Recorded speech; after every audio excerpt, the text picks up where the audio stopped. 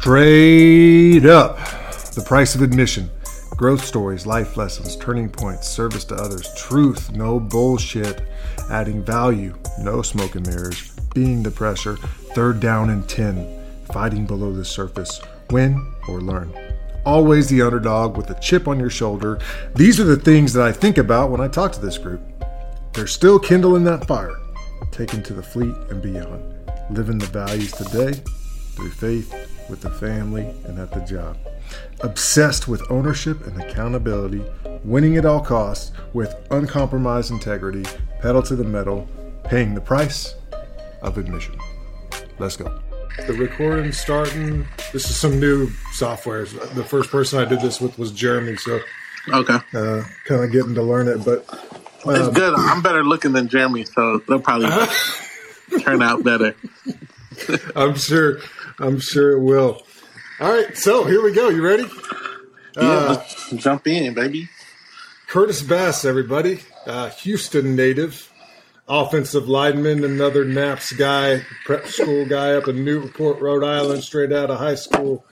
Went up there, went to Annapolis, back to Naps, right? You did some coaching there. Went surface warfare, did the surface warfare thing, and then what'd you do after that? But we'll dive into details later, but like, what other things have you been doing since you got out? Healthcare, man. Sales has been my thing, though.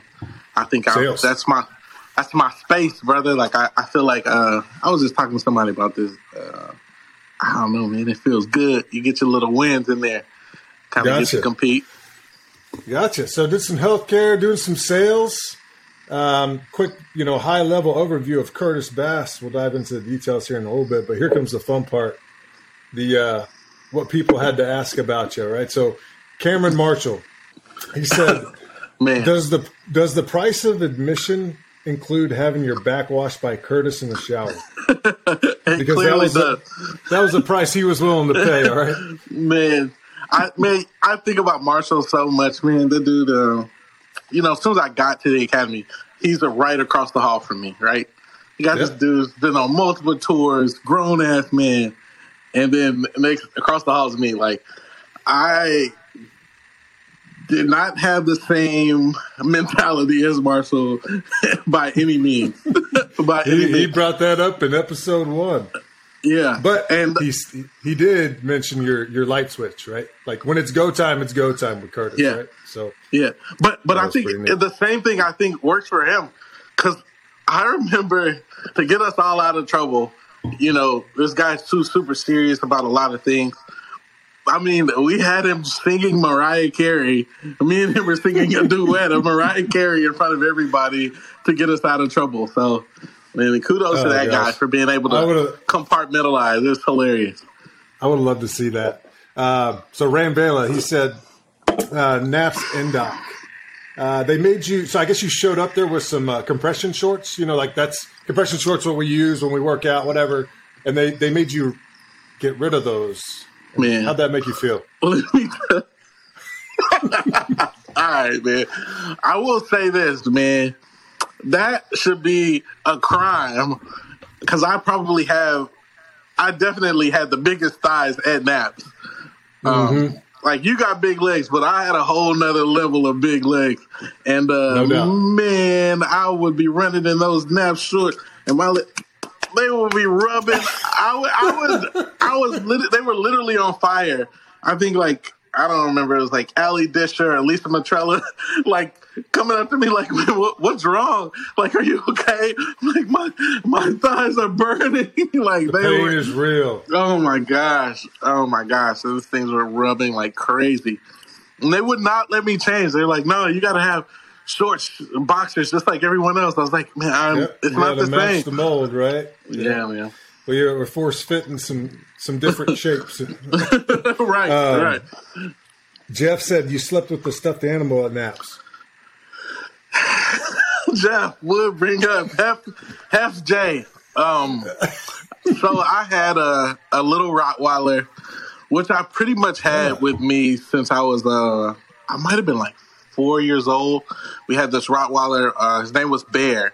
The dog ended up dying, right? Like strangled himself. He got bit by ants. Like, I love this dog. I mean, I used to ride it, everything. Your boy. Yeah, and my parents ended up getting me this little Rottweiler stuffed puppy as a kid, and I had him for years and years. I mean, I really actually lost him at Naps, but not the first time I was there. I lost him the second time I was there. I took that dog, went to every game, everything. Mm-hmm. They used to get me, man. They would hang it up, put it in the shower. Yeah, they were. Another Osei, he said, ask you about your pet Rottweiler. So I guess that's the same story right there. Yeah. Same dog. That dog, I had it forever. I was so mad. I lost it when I left coaching at Naps, and I never found it. The lady was like, I'll go back and look for it. I don't think she went back, man. Was it during like a move or something? Yeah. Moving military housing. Gotcha. Last one before we kick into your story. Milky, he said, you had a snake at Newport and you lost it? What happened there? So I had this snake. I won't talk about the name. I feel like it's a little messed up what I named it. But I named it after somebody I considered to be someone who I couldn't trust. And he was in the Brotherhood, and I just, there's never been anybody in the core group that I didn't feel I could trust. And this guy, I didn't like it, man. But I named my snake after this guy. But anyway, I had this python. For the first few months, I was scared to touch it. Ram and Jesse, Jay Wu were my roommates. And python? Yeah, we were scared. Not even like a little one. You got a python. Yeah, we went all in. But then after a while, we got comfortable. I got too comfortable. I fell asleep playing with it. And then... had no idea where it was, and it was like for a month. Is that apartment complex? Or so it's like a townhome condo kind of. It's military housing. We like split rooms, so like we're all living, three of us. So my room was always on the lookout for that. Yeah, but it ended up being in one of those like walls, where they pump the heat in. It was warm there, so the snake had been hiding there. Gotcha, so like a vent area or something. Yeah. Okay, so you found it. Yeah. We ended up finding it, but I don't think Jesse appreciated it all. He did not like that at all. I can imagine that. Nah, he didn't like that. I can imagine that. Well, gotcha. Little intro for Curtis Bass before we kick into your story. Are you feeling like you're lucky today? Man, in all honesty, I don't believe in luck. Okay. But I do believe that I have been extremely blessed, man. I have been very, very blessed my entire life. I do feel like good things happen. You're at the right place. You're ready to go when you're there, and I think good things will happen. But, I don't necessarily believe in luck. Even though I was born on March 13th, I think... Was it a Friday? Yeah, Friday the 13th. Okay. Yeah. Well, that's a good reason not to believe in luck then. Yeah, man. Let's tell us about your blessed story, Curtis. Man. So I guess my story. I of course I'm from Houston, Texas, right? So I'm originally born March 13th, 87, 3rd Ward, Texas. It was just my mom at the time. My mom and dad were not together. My mom lived upstairs over this boutique that my aunt ran. And my aunt and her family lived in this room. She had a son who lived in the other room. And then I was in the master bedroom with my mom. My mom told me that when I was born, until I got gifted a baby bed, I slept in a drawer for a good little amount of time. So we were just making it, Gotcha. They were, my mom and aunt, they were both from Dallas. My grandfather was from there. Big Curtis, that's where I get my namesake. And his wife, they lived there for a long time. Big Curtis is who? Curtis James Smith. That's my granddaddy. Man, it's just the guy I look up to for everything. He was in the Navy. A big part of the reason why I went to the Navy. Both of my grandfathers, actually. Him for a different reason, just because of the kind of man he was. I mean, this guy is... I just think impressive, right? Like he lived to be 96, 95, 96. But, didn't stop work. Like he still worked, ran a farm up until like 92, 90. I mean, the guy is just amazing. I actually got to do an honor flight with him. I never even knew he was in the Navy until I was in high school. Got to saw him sitting in this yellow chair, getting an interview. It's kind of crazy. But nice. Yeah. Didn't know that about you, so that's neat. Yeah. Yeah, I had my other grandfather lived up here, so I would always come up to Annapolis. We would go out to eat, like Carroll's Creek, some of the different restaurants out here. I had godparents that lived up here, and so I knew about Annapolis. I just didn't know. You know what I mean? Okay. Yeah. Gotcha. That's kind of what led me into it. Who's your recruiter? Is it Danny? Danny. Coach O'Rourke, man. So, like, I'm from Houston, born up in Third Ward, Houston, but I moved around a lot. So I lived in Missouri City, which is like kind of the southern part of Houston. I lived in Fifth Ward. Lived with my grandma and my parents for a little while on the north side of Houston. But I graduated from Pearland High School. So when I was living in Pearland, my neighbor played for the Houston Oilers, what used to be the Houston Oilers back in the day, right? Yep. And when Coach O'Rourke came through looking, he ended up finding out my neighbor, because Coach O'Rourke would come to my house. He'd come for, like, the Super Bowl, like, all the games, man. He was, like, always there. And he ended up finding out that Coach Green coached my neighbor when he was in college at NC State. And my neighbor just talks so highly of Coach Green. Like the men that you know, I think he's just been that solid. Just the real man. Encouraging, he used to helpful. Throw out the NC State like highlight films to get us, going amped up, because back when they were legit. Dude. Yeah, they had. I saw a couple bites where Haywood wasn't really a punt return. He's a wide receiver, but he had him do some kind of reverse, and he took it up the field. I was like, dang, Coach Green had him going. But he just talked really highly of Coach Green. Just like, and he wasn't even his position coach really. But he was just like, man, yeah, this guy, he's the real deal. Like, he'll look out for you. And he was right, man. Coach Green is a solid guy. Solid guy. But so, Coach O'Rourke met Haywood. I would go over their house, watch the Super Bowl, and he just kept kind of he was on it. Coach O is who he is. Boy, he's scrappy, consistent. Yeah, man. But I liked him after just continuing to talk with him. My coaches in high school kind of were. I think they wanted me to go too. They know I wanted to go to a good school. After I went on my visit is really when I locked it in though. Like, I don't know, I think Ram said it, but like, he was the first person I met. So I first saw him in Houston. He was transferring his flight. But we ended up, spending, like we shared a room or whatever, whenever we were in, for our recruiting visit. And gotcha. Man, I just had a good time with dude. Like, he was cool. He was, he spilled some of my secrets from that night, but man, I just appreciated meeting him. Like, he was real. And then when we went to visit the school, I think Rossi was one of the people I met. And I was like, man, who is this kid? Like, God dang. He's like, yes, sir. Just great kids. He looks like freaking Garcon. I'm like, man, I like this place. I like this. These are the kind of people I want to be around. And when we went up into the recruiting, when Coach Johnston's like sitting there, he's like, so what are you going to do? You going to commit to Navy? Man, I look over to my parents. My parents like look away. They're like, man, it's on you. So, for pretty much from then on, I was like, I guess I'm going to do it. I actually don't know that because Paul Johnson never talked to me at all. So, no way. A special question there. So, that's pretty cool. Yeah, he was. So you make the decision. High pressure, man. PJ doesn't play. I believe that. Yeah. So you make the decision.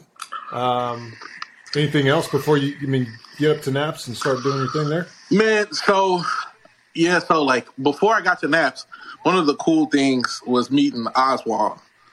So remember Scott Oswald? Okay. In that process, he was in my platoon. Right. So in that process, Coach O'Rourke was like, another probably reason I wanted to go was like, yeah, you know, we got this guy. He's at Clear Lake.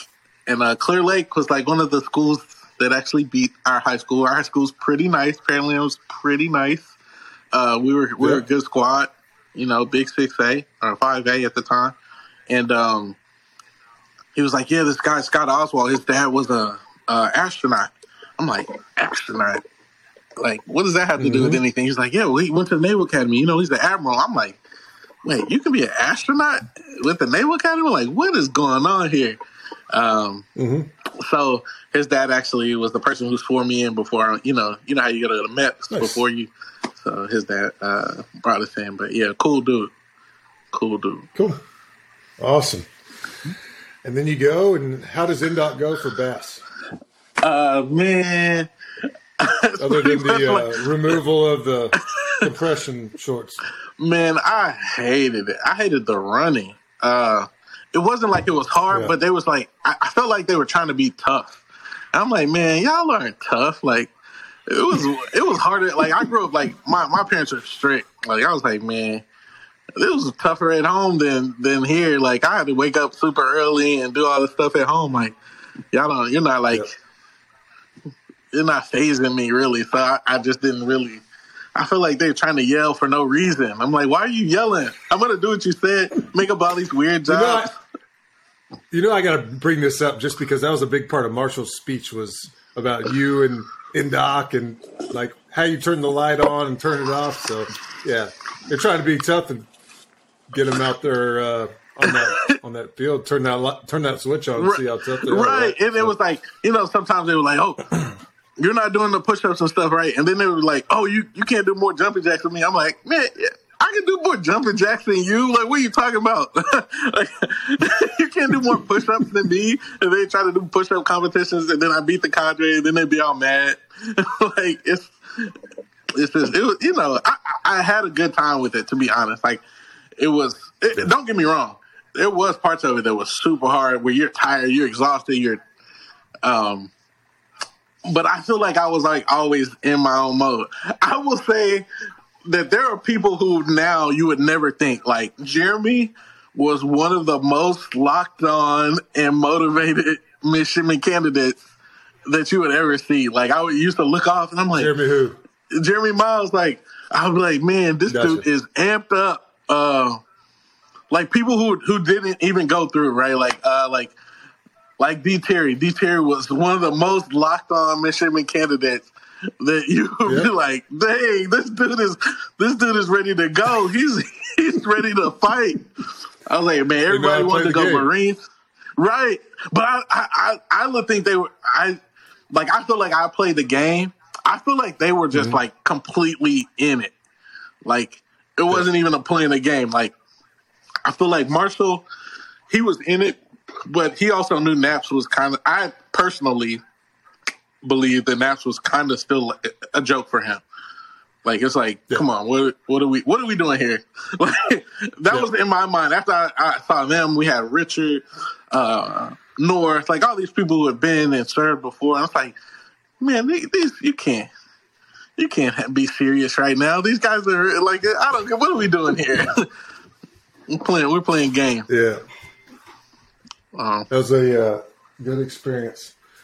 All right, so that goes. We go through the NDOC thing. We have the years. Any cool learnings out of that year that you remember? Like, hey, I grew up in this way. I definitely grew up. I learned just how to like kind of how to buckle down and study. Like high school was super easy.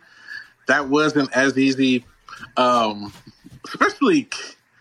Something that I felt came really easy to me in high school, chemistry.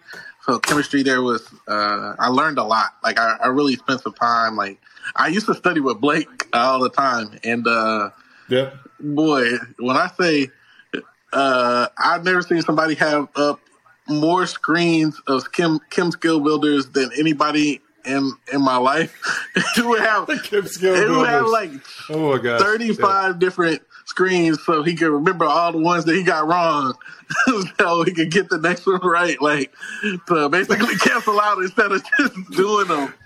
It's freaking process of elimination with homework. Yeah, but dude, man, I have so many screens, dude. I'm like, man, look, just focus on this something one. So small, but so important. The Kim Skill builders, man. Oh my gosh, so serious, so serious.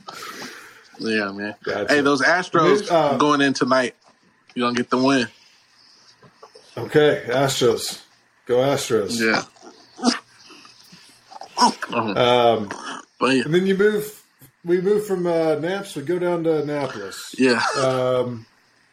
Any thought in your mind of bailing out at that point, or you're like, okay, I'm all in, let's go? Yeah, so I never had, at that point, I had no thought of bailing out. When I left, sorry, I got this little dog, man. When I left. Oh, look at that. That's a cute dog. Yeah, my little. What's his name? Her name's Olivia. My little Yorkie. Olivia, okay. But yeah, so never a plan of bailing because I had this saying that my dad taught me as a kid. So it's like, once a job has begun, never leave it until it's done. Be it big, be it small, do it right or not at all. So I really didn't even have the choice to come home. They weren't on that type of time. It was like, you're going to come home. You're going to have to. All right. You committed. Yeah. You're in, yeah. You got to finish this Yeah. race. You got to figure something out. I mean, you can't come back here. So, I mean, yeah. No, but I wanted to do it. Especially, man, we had those guys at Naps, man, they took us under their arm. I think really Tunde, I watching them, I got to watch them play before. So then we see them there in real life. And, man, I wanted to prove – it was a big thing for me when I went to college is to prove I could play with the biggest of the big. I was always a little bit smaller as far as an offensive lineman. I played tackle in high school, played some guard. But I really wanted to play center. That was big for me. I wanted to go play center. Why? I just love that position. It's fun. I love guard too. Guard, you just get to come off the ball. You don't have to think. Center, you got to think a little bit more. You got to be able to go both ways. You kind of set the tone. You set up the offense to an extent. Yeah. I just loved it. And you really are the tip of the spear. If you don't take care of your business, it's all over quick. Especially if you get a big nose like Nate sitting in front of you. Yeah, Nate. Which is, academy football tends to do. In general, absolutely, right? Absolutely. Man, Nate was my roommate in college, before he left. I loved going against Nate, man. I think that was probably so much fun just because I know him personally, but then on the field, he's so nasty. Plays with his hands, plays with a motor until you get him tired. You get him a little tired, then you kind of get him. But he was a bad dude. Man, Nate. He's one of the best noses that I've. Well, obviously, probably the best one I ever played with. Yeah. But yeah, for sure. Yeah, you going up against that guy every day made you nothing but better. Yeah, absolutely. I think I played against some good guys. I mean, I will say, even compared to Notre Dame, Ohio State. I mean, Pitt had some nasty defensive linemen. Yes. But I will say, I hate to say it, but I do have to admit it. The best defensive lineman I've ever played against was Ben Garland for Air Force. Really? He was nasty. I think he went to the NFL to play offensive line, but his arms were crazy long, and he wasn't stupid, and he didn't get tired. Yeah. He knew the offense. Man, he was good. He was good. Very hard to play against that guy. Nice. But yeah, I when I think about those guys, I want to bring it back to those guys like Vaughn, Bobby Mack. Man, they took care of us. Looked out for us. Gave real advice. Even Kyle in his own different way, he still had good advice and gave you good perspective. because like it's not an easy process. I don't think no matter who you are, you can love it, hate it, whatever. It's still gonna be like days where the whole Naval Academy process will try you. Sure. And I feel like they really gave us a lot of good advice. You saw how close they were, and that was something I think that really happened. I still to this day, I know D. Terry used to sneak his phone. He's like one of the only phone numbers I know by memory to this day because he had that phone. So I was like, oh, let me use your phone. But yeah, just close. Just people you can count on. Think they all instilled that really well, and I think that led to a lot of our success as a team, as a group. Everybody looked out for one another. Do you remember any certain thing that they mentored you on that stood out? Like, hey, I remember when Bimmy told me, "Don't be stupid while being dumb." I think that's probably the best thing, right? Like, we're all gonna do dumb stuff, right? Or don't compound that with stupidity. Right. Like, all right, you're gonna go out and have a good time. Don't go out and have a good time and do something outrageous, right? Just go have a good time. Put yourself at risk. Like, I think, I have so many stories. I still think about, like, there was one time that I wanted to fight Nishak, like, when we first, imagine that. Yeah, dude, this dude I'm ironing the shirt. We're getting ready to go out to some, whatever that horrible place that we used to go to was. I'm ironing the shirt. Nishak just takes my shirt and just puts it on. And I'm like, I'm appalled. I'm like, what? And Nishak's like this gigantic man. He's like, that's my shirt. He's got a beard. He's like, it's my fucking shirt. I'm like, Nishak, if you don't take off my shirt right now, we are going to go fight. I'm going to turn that switch on. He ended up chilling out and giving the shirt back. But I was like, what just happened here? Did you just take my brand new shirt I just got and ironed from the store? But then later, I see him like walking through the bar, moving people out of his way like like a bowling pin. He's just like bowling ball, like getting people out of his way. Gary showed me another understanding, to have a little more understanding for people. Yeah, you weren't the only one. Right? Yeah, for sure. He's savage. It was a blanket thing. So yeah, but yeah, don't be stupid while being dumb. Though I think that was probably some of the best advice because they wanted you to have fun, but they just wanted you to understand, like, man, there's something greater at stake here throughout this process. So you want to be, pay attention to that. For sure. Yeah, even to this day, I try to remind myself to do that. Like, you got to take risks. You got to put yourself out there. You got to stand up for the people that you believe in. But, don't be dumb with it. Or don't be stupid, right?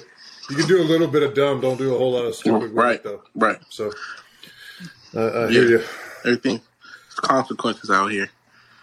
There's consequences. So what's next in your story? What's the next step? Man, I think, I as I sit back, like I thought about all these different like scenarios and just how many good people are associated with the brotherhood. I think I personally feel like our class was just so selfless. And there were so many examples of it that like you think back of, like I said, naps and in these different times, and you see how it kind of shined through, like on the football field or and even just different ways throughout life. Like I think it's just a great group of people who are truly there, to help themselves, but to help.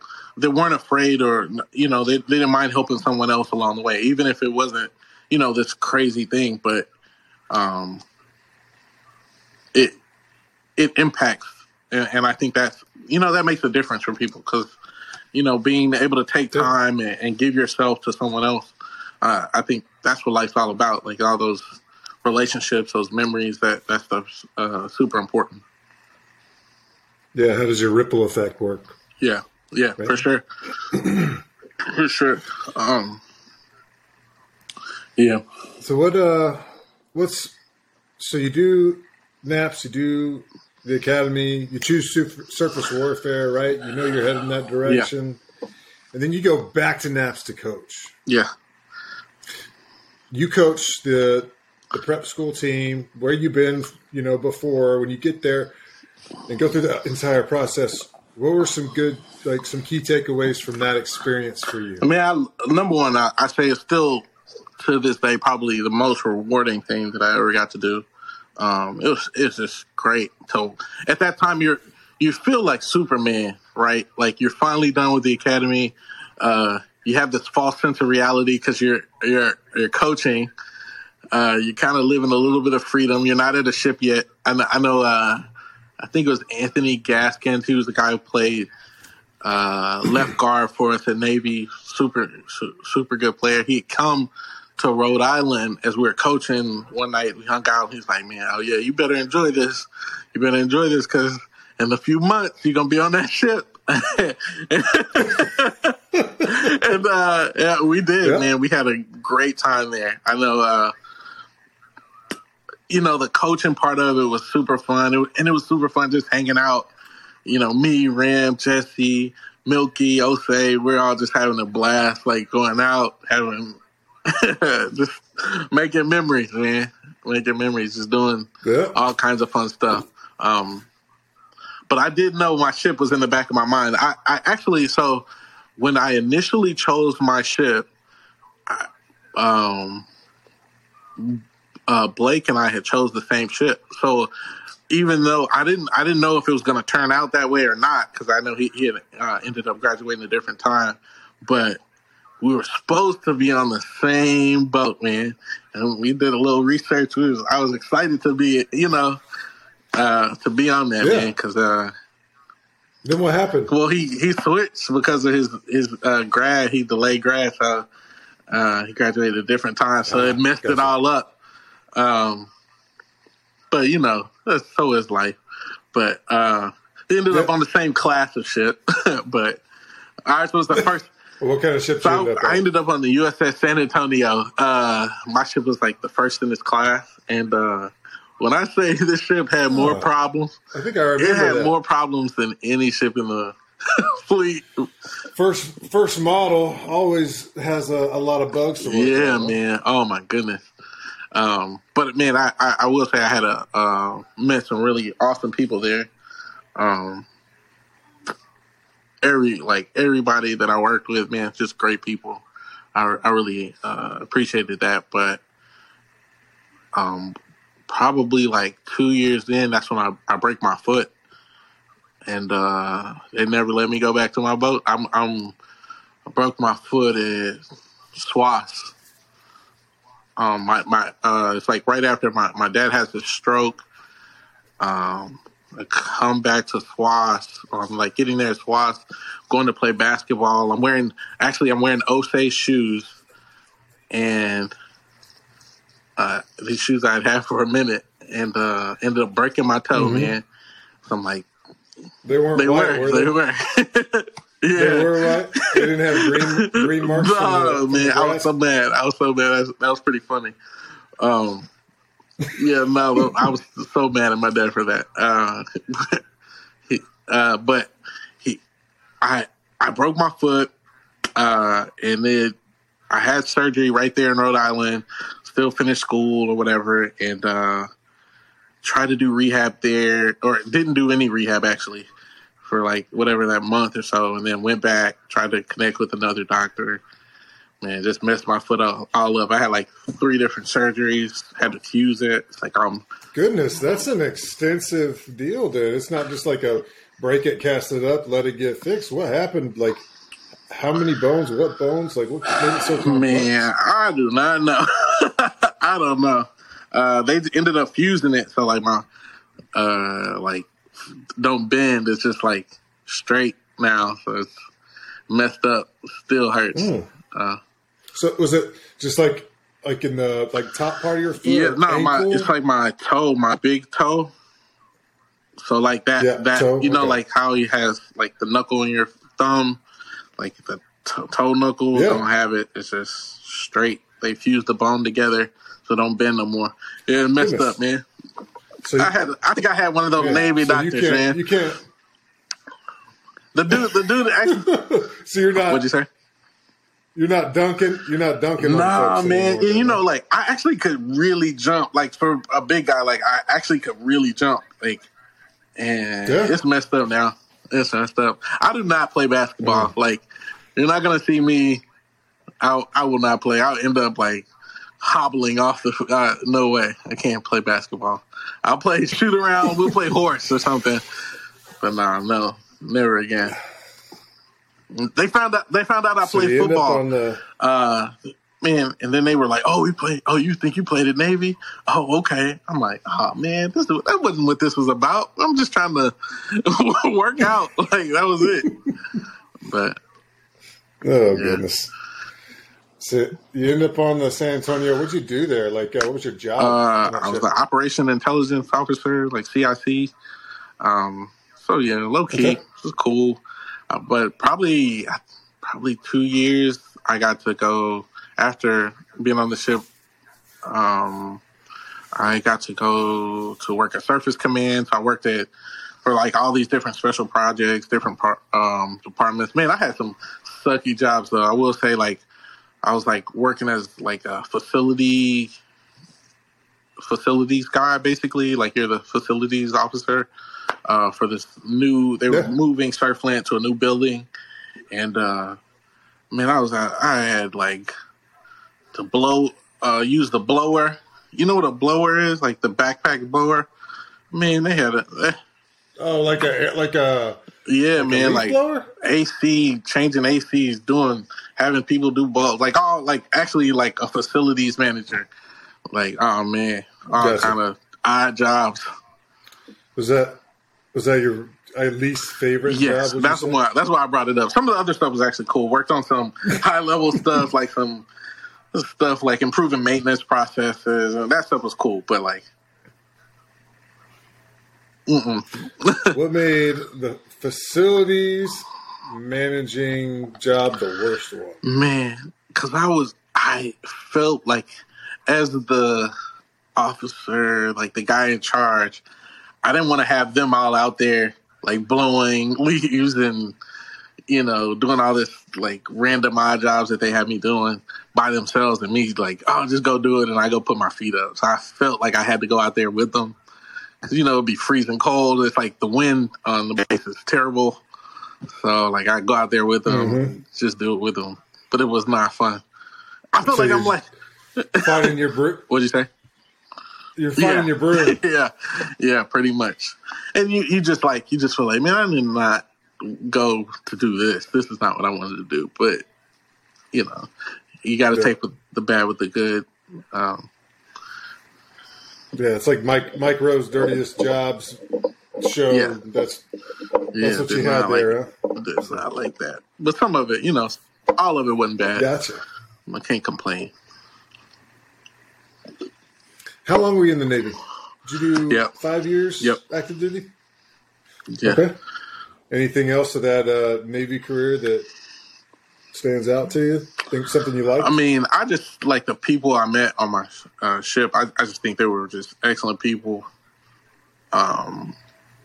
Just really, I felt like it felt like a little family. Like it was just good group of people all across the board. I don't know, somebody just reached out to me, and I learned a lot from my senior chief. She was awesome. Somebody just reached out to me. They were working with her now, but it's just I think that part was cool. It was cool. I had a good time though. Good run. And then I spent a good run. Yeah. We had a lot of bad things happen. When I was in losing Blake, man, that part sucked. That was just the worst. We were roommates for years and years, so that part makes it suck. But the overall experience of it was good. Where were you at when that happened? Where was I? So this is crazy. Like I probably never said this. So we had just moved out we were living together. We had just moved out, and I was coming back in town. I had just got back in town, and was trying to connect with him. This has to be around your fifth year. It is. It's, is that right? Or was this it? Is 2014. It's like the summer of 2014. Because I know part of it is like I had just went to a birthday party for Kaleo Kina. He was a basketball player, 09. He was the first company guy. He was out there in Norfolk with me. And we just went to a birthday party. I'm like, I had talked to Blake maybe a day before. Like, I know how to get in his apartment kind of just because, of course I know. But I went over there and we had like a heart-to-heart. And he was like, I'm good. And I ended up leaving. But then he didn't hit me back like till this next day. So I would text him a couple days. Like, man, what's going on? I'm kind of I go back, kind of check things. I'm like, man, something doesn't seem right. Looking for stuff. End up having to like kind of try to break into his apartment, get somebody to get me in because he has this rug that used to keep the door open. And he didn't care. It was just kind of how he was. But then that was when I found him. Saw the situation, but it sucks, man. So it was like, that summer of 2014, man. The worst. It was the absolute worst. But you know what was so crazy? Like in that time, like in that moment that's happening, this lady was like walking through the hallway and she just stopped and she's like, I don't know what's going on here, but the Spirit's moving me to just pray with you. Can you just pray with me really quickly? And, that was just one of the, I'm not overly religious. Like I'm a believer, I'm a Christian, but I'm not like, do I make church every Sunday? Do I make mistakes? Yeah, of course. But that moment was kind of wild that this lady just stops and prays with me. And it gave me a lot of comfort in that process because it was not a good thing, It was a terrible situation. Yeah. Yeah. But I got so many good memories, though, man. So many good memories. I know you do. Yeah. I know you do. Let's talk about those. I mean, the only reason why I remember it was that fifth year was because that's when I was living in Oklahoma, and I was able to make it to that final event there with his family. His dad talks about you too. He always says you reach out and keep up with him, so that's awesome. I do. I don't keep up with a whole lot of folks. He's one I do keep up with every now and then. So that's fun. Should be. No doubt. So tell us something good. We want to hear a good story. Man, I think, we have so many crazy stories. Like, he's the only, like, one of the people that you can just call. You can, like, send one word text to, or you come home. We don't even say anything. You just look at him. You can just start shaking your head and just laughing. You just know, like, the ridiculousness that probably just happened or just whatever. Yeah. But, no, I always tell this story. I think it's like when we were at Naps, like, we had this one night. I don't know, he borrowed somebody's car, right? Like, of course, you're like, man, how do we get a car? How do we we got to find a way to Providence to go do something. Or maybe it was Boston. I think it was Boston this time. We find a car. Yep. We both have duty that next morning, right? So I think we go out, we have fun, whatever. We leave. It's like maybe 1:30, 2 in the morning. We're headed back, right? I think that trip should be like an hour and a half, maybe 2 hours. I don't remember exactly, but not a very long trip. But we both have Sprint, number one. And instead of just like really focusing on the directions, the whole time we're like listening to music. So like we're just like having a good time on this drive. Man, when I say we got so lost, we took a trip with no traffic that should have been like an hour and a half to like 5 hours. And meanwhile, we end up at the airport in Boston. Was that before iPhone? Oh yeah, way before that. Way before that. It was, I think he had a Treo.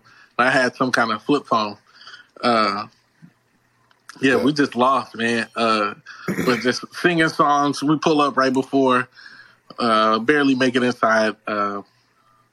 But, just having fun, man. I still think the funniest thing to this day is during plebe summer where we're all in our rooms, right? And remember we got those phones back for a little bit? Like, they gave us our phones back, but we were supposed to turn them into football. Like, did you turn yours in? You turned? Yeah, I did. I followed the rules, man. As you remember. Dang, you snitching. But yeah, as you remember, like, not all of us turned our phones back in. So, like, it's the middle of the night. Me, Blake, and Darius are up telling jokes, like, just cracking jokes all night. We're on our phones, like, calling people, trying to just, what's up, man, just trying to see what's going on. The Michigan, it was the officer of the watch walks in. It's like, hey, are you guys on your phone? Like, all of us. Darius plays dead or plays sleep, just rolls over, plays sleep, didn't say anything. Blake's like, no, sir. He says nothing. And then I think I was like, nope, say one thing. And then the OOW's like, okay. But meanwhile, Blake's like with his phone just fumbling it. He's like fumbling it. And when I say he basically just drops it in the middle of the floor and it lights up the whole room as the OW's like opening the door. He turns back and his like little Treo phone, it's like this little device, lights up the whole room. And the OW's like, is that a cell phone? and me, just like I'm doing right now, I'm literally with my sheets over my face snickering. I'm like snickering and laughing because it's just like, how did you do that? Like, how did you drop your phone? He was leaving. Blake's like, that's my phone, sir. Meanwhile, Darius is still playing dead. And we wake up. All of us get in trouble. I'm pretty sure everybody heard Captain Hamilton like kick open the door. Tell everybody to come outside or fall out. My bad. We all gave our phones thinking we were going to get out of trouble. And then they went and gave the phones to the coaches and got us in more trouble and then had us run. But yeah, that was probably one of the funniest things, man. It was hilarious. I'm like literally snickering. He's like, are you laughing? I'm like, no, sir. But he's like, man, we just have cell phones. Like, gosh, why are you mad? But yeah, it's funny. Goodness. Oh. And now, man, so I live in Silver Spring, Maryland. Just working in sales. I got 2 little kids, Skylar and Titus. Skylar is 6 years old. Titus is 4 years old.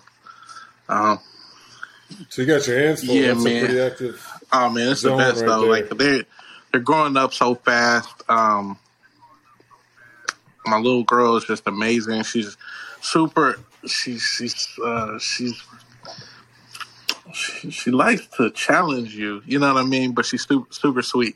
She's not letting you slide. Like she knows how to manipulate dad, get whatever she wants. She's very good at that. I'm not allow it. My son's super sweet though. He's tough, talks a lot of mess, but he's just very caring. Always looks out for his sister. Good kids, great kids, yeah, man. But I'm just selling right now, man. Trying to enjoy life. Awesome. Yeah, man.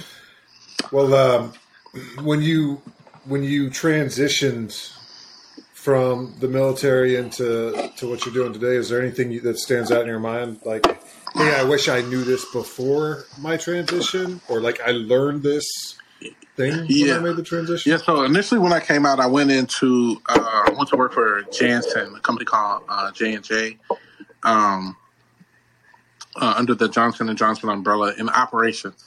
And I was interested in the company in general because they actually help people with Crohn's disease. And I had a cousin that had Crohn's disease, and I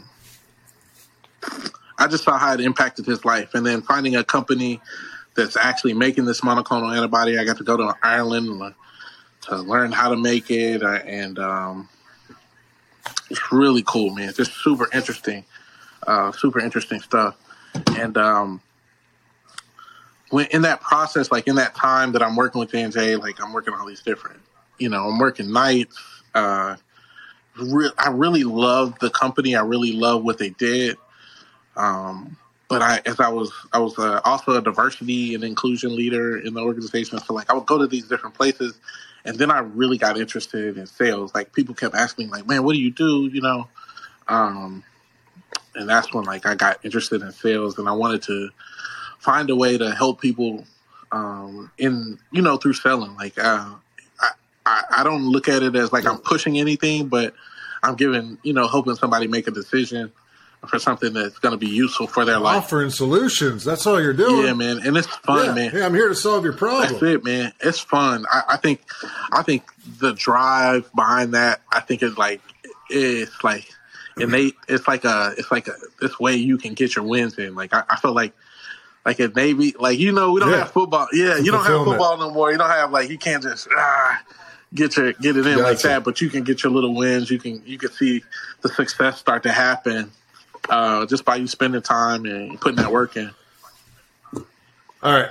So I just saw your face light up. Okay. So now we're going to go to sales. What made you decide that you're going to go and get into sales, or did you have someone like tell you about it? And because when you made that change, obviously you found something like, hey, this is me. Like, I like this. This is kind of, I'm getting the wins. What made you do that? Make that change? I think it was a couple things. Like, I think I wanted to do it initially, but I just didn't feel it was the right time. I was scared. I think I would say that. Like, coming out of you don't know anything. I was going to different sites, leading all these different trainings, and I think that's when I got interested. Like, it's like this, you don't know where the finish line is, really. I mean, like, sometimes it's the sale, but, like, generally everything that I'm selling, you want to create a relationship, so it's like this long-term deal. Yes. There's this grind from it. It's not like, you can go in and solve this problem and you're going to get this result. That's not it. Like, you literally have no idea. Like, you could go a whole, month or quarter and not make a sale, right? Like, but you got to keep putting in that work, and finding different ways, grow yourself, push yourself, to make sure you're presenting yourself right, that you're kind of figuring out what it is that person needs, and seeing if you're a right fit. The grind to it, though, I really love it.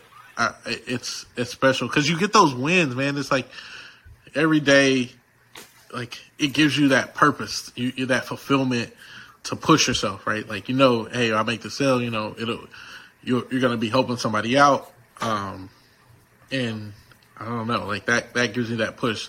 I feel like when it's like kind of set, it's like this set regimented thing, and it's not really hard, then it's like, man, you can get outside the cadence. Man, you gotta have something that's gonna challenge you, because if you don't, man, you'll be bored, or I will. I will. I have to have it. What do you going on? What do you think the most important part about sales is? Just the trust. I mean, you got to be able to establish trust, and I think that's like the basis of the relationship. Trust, just doing what you say you're going to do,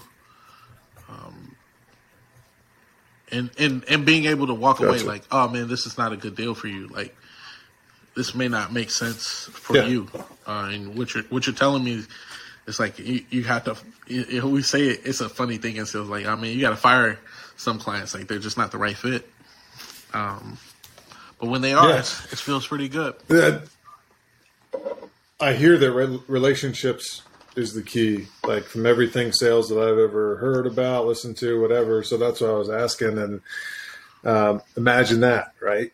Relationships, and you talking about like, the mentors at Naps that were close that helped, tell the story, make it real, get you through, and then, I don't know, maybe it's just me, but it seems like a lot of the stuff we've talked about, like in general tonight, are about relationships. I mean, I right? think they're so hey, there's this thing. Yeah, it's got to be a win-win. It's if it's a win-lose, the relationship's not going to work. It's going right? to be over. So finding that fit, just like you're talking about, is spot on, dude. Well, that's cool. I'm glad you found something that a lot of people don't find that. I mean, I'm still trying to figure it out, right? What is my key thing? I don't know what that is yet. But you found something that, you have interest in. You tried something after the transition. It was okay, like the company, but then found sales, which you got excited about. Did you have go ahead. So I was going to say, it's like, the thing about sales, it's like my parents grew up, or when I grew up, my parents always had generally they had a job, but they also ran businesses, right? Like they would run these businesses, or they will be pushing themselves. Like my dad was like, he couldn't sit, just having that job wasn't going to be enough for him. Like, it's like it's like you, man. Like I didn't say this, but you're definitely, like, I would say, like, we count football. There's nobody in our football that I've experienced in Navy that hit harder than you. Hands down. I think you brought it. Every time I hated to have to, zone. I hated to have to veer and know that I'm going to have to hit Tony, or I'm going to have to zone, and I know he's going to be bringing it just like how I'm going to be trying to bring it. It's finding that thing that you really love to do and that you're really good at. I think that changes, though, right? Like I feel like as I get closer to mastering sales, like I like marketing, I like operation stuff, but man, how do I challenge myself even more? Maybe it's like running my entire own business. I think it's okay for it to shift or to change. I don't think you have to be in this one little thing. I think if you have that capacity to push yourself and you want to get up and do it and see that success, and you should have the freedom to go do that. Gotcha. So what's the next thing for you? Man, I don't know, man. That's a good question, man. I mean, I'm good right now. I don't know. I don't know. It's got the right thing's got to come and be, it's got to be the right time, and we'll see. We'll see. Gotcha. I had to ask the question. I've been doing that on every episode, pretty much saying, "Hey, what's the next step for you?" So, what did you ever have a good mentor, one that stands out the most to you throughout your journey? I've had so many people help me. Man,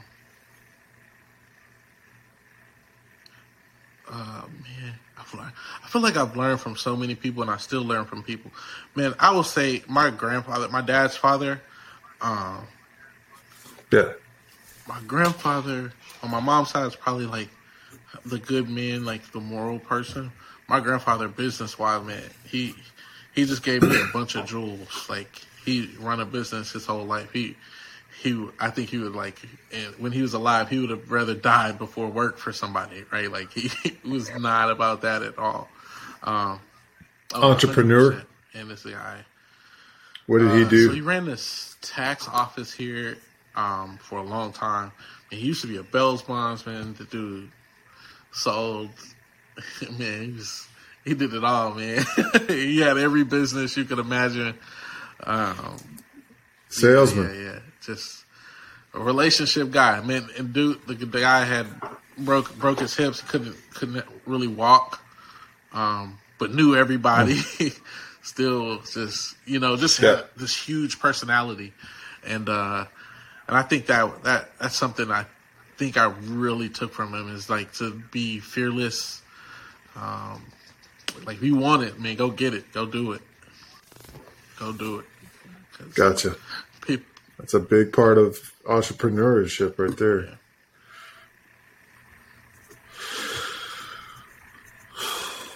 Biggest opportunity. What's your biggest struggle today that you're working through? Biggest struggle today, man. I think there's so many things I want to work on, or that I do work on. I think I think being ambitious is like a big part of me. Like I want to do well, I want to win, but taking my focus off of the destination, and placing it more on the journey, right? Like I think I live in the moment, but I want to continue to do that better and better. So just be right here, right now, no matter what it is. I don't think it's like, only in this part of my life, because I think you integrate your work with your life. But just really taking each moment and living in them, and not, getting outside that moment, because it's right. This is what matters. This is what matters. Yeah.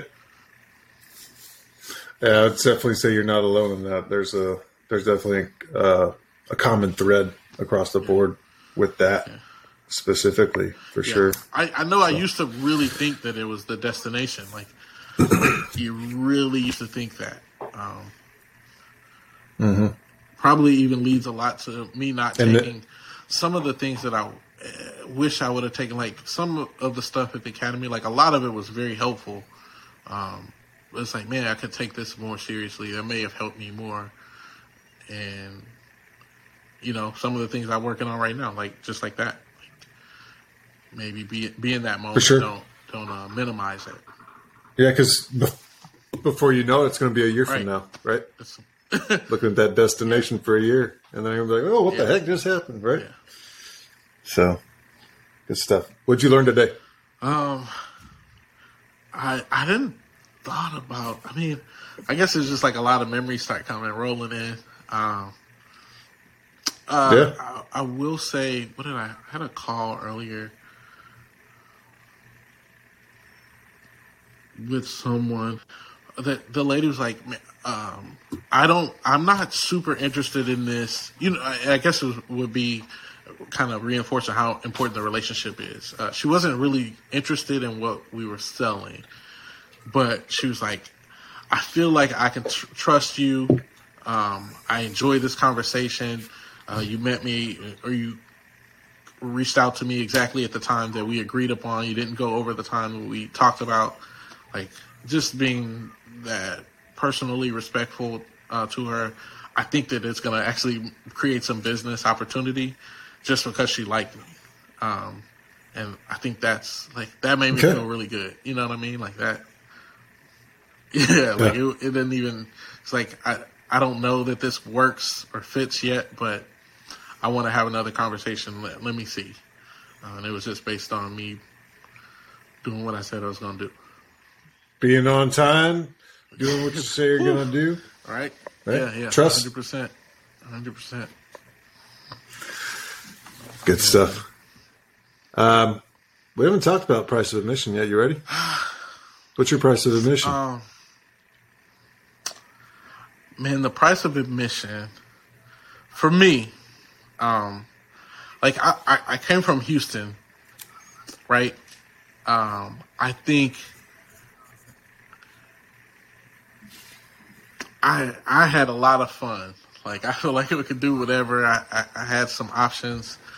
But I think the sacrifices of just being able to express myself the way I wanted to was a big part of that price for me. I I feel like I had to hold back or hold in all these things in ways that I wanted to show who Curtis was. A lot of that time there at the academy, right? Like through that grind. Even in the sports, even in football, right? Like we kind of had a standard, a way of doing things. And I wanted to, I don't know, like there was these things that I wanted to do just to be outlandish. And I think. Like what? Did it even have to do in the, or deal with the shower, or is it more like out on the field? More the public side. The locker room, I feel like it was a free place. Like you could just do whatever you want to.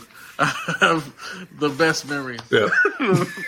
The best memories, the most outlandish things in the world. But it was just how we express. Like even little stuff like them taking. Yeah. Like you remember I had the Michael Vick cleats, right? And then they took the Michael Vick cleats because Michael Vick got into the dogs. I was like, man, these are the coolest cleats. Yeah. Man, those are the coldest cleats ever made. Like, I thought those were so clean. They kept stealing them out of my bag, and I would go get them again, and G would come back and steal them again from me. I'm like, man, I'm wearing these cleats. These are great. They're light. I can run in these. Yeah. But, yeah, no, I think it was just those sacrifices from expression. I think the military really wanted you to conform, and I'm not a conformer. Sure. Like, I push back against that. I think that's an innate rebellious thing, maybe just because my parents are strict, or I don't know. Yeah. I think you and Jordan Stevens were very similar in that way. But I think we're both. I think we have the same. You remember Case birthday? Yeah. You do? Oh man, maybe that's the reason.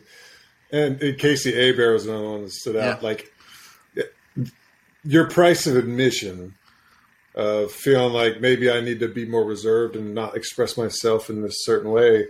Like, dude, that's where it came out. It came out in the locker room, like right after a bad, like a good practice, a bad practice, whatever. Yeah. You get a little bit of a release. You come back in with the guys before you have to return to the hall and then zip it up again, whatever it is.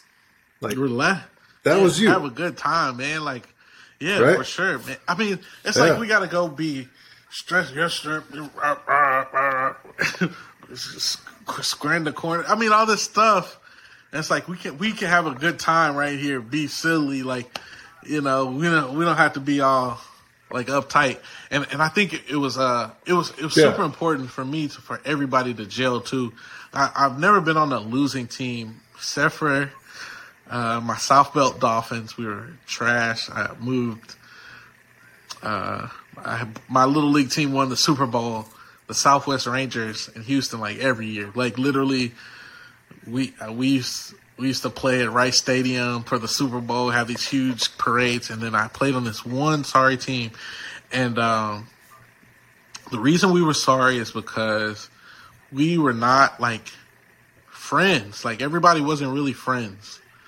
And I think when you have a team of people who have an understanding, care about each other, man, you're gonna see some success. You know, like if you got some moderate talent and people with a positive attitude, you know, willing to work, you're gonna see some success. But when you got people who are all about themselves, man, with football you're gonna struggle, boy. Especially doesn't work, does it? Or a or an undersized defense.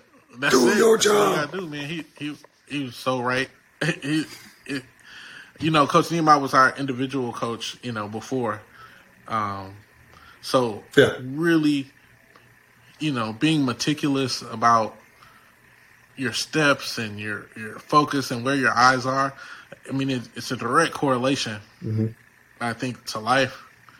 Like it's a direct correlation. Like, because if you're locked in on the stuff you need to be focused on, you're going to be successful. If you don't, man, you get distracted. And if you can switch, and then you could turn that light switch off for a second and be yourself every now and then. It just icing on the cake. Huh? Yeah, because I'm chill. Like football wise, like I'm chill up until like right before the game. Like I'm pretty much chill. Like I'm gonna be a little bit serious in our warm ups, making sure our steps and stuff. But like before the game, I want to go put some cold water on my head, and it's like go time. Like you gotta lock in because you know. Yep. Man, I'll say this. My first play the first game I got to play in, I went in and I was not prepared. I think the guy's name was Arian Foster, or he played on that team with Ray Rice.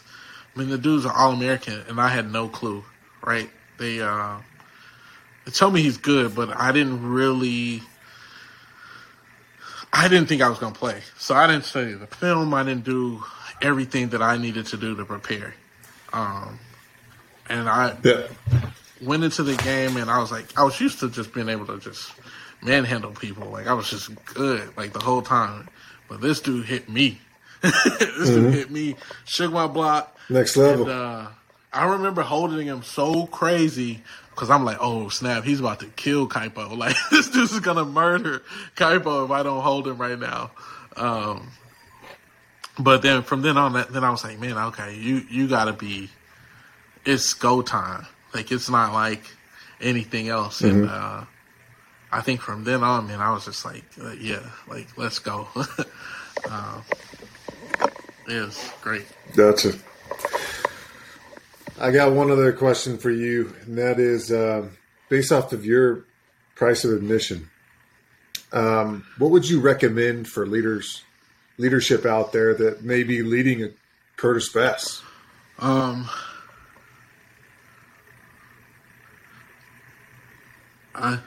Or multiple Curtis Basses. So I had this guy who came from my high school who was at Naps with us. When I was coaching, he came from Pearland, and man, the dude reminded me so much of myself. It was so funny. His name is Aaron Davis. Dude, I love this kid. Like, he was just used to being able to just kind of finesse and get whatever you want, right? Like, you don't have to take stuff so serious, kind of guy, and I think when you are a leader, you really have to take time to understand the individuals. Like, of course, you got your mission or whatever you're trying to accomplish.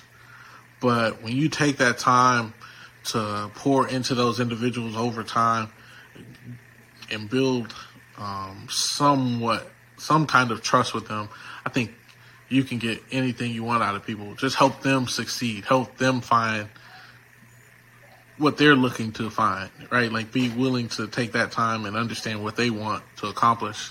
And I think you're good with everybody. Because anybody who's given me that time and shown me that respect, then you're going to earn my respect. I don't know what it's worth, but I feel like once you've earned my respect, you got it. You know what I mean? And I'd do anything for you. Yep. So, yeah. For sure. No doubt, man. Yeah, brother. Well, anything else? Anything else you got? Want to say to the group before we close this thing out? I think, man, to keep doing this, man. I love it. I think it's good. I think we should keep voicing like good ideas, things that should improve, should change. I think, bring those things up. I think I didn't think about any, but I think those are good things to focus on as well. But keep it in contact, bring more and more people in, keep the communication open, because I think everybody appreciates it, and you get to see people you haven't seen or talked to in years, and I know, right now. It's awesome, man. It's awesome. Yeah, good stuff. Will do, dude. And that's all I got. Another one in the books. Yeah. Tell the family I said hello tonight, and appreciate your time. Let's go. Yeah, H-Town. Astros all the way, baby. Yeah. Go Astros. Yeah, appreciate it. All right, man. Peace. See ya.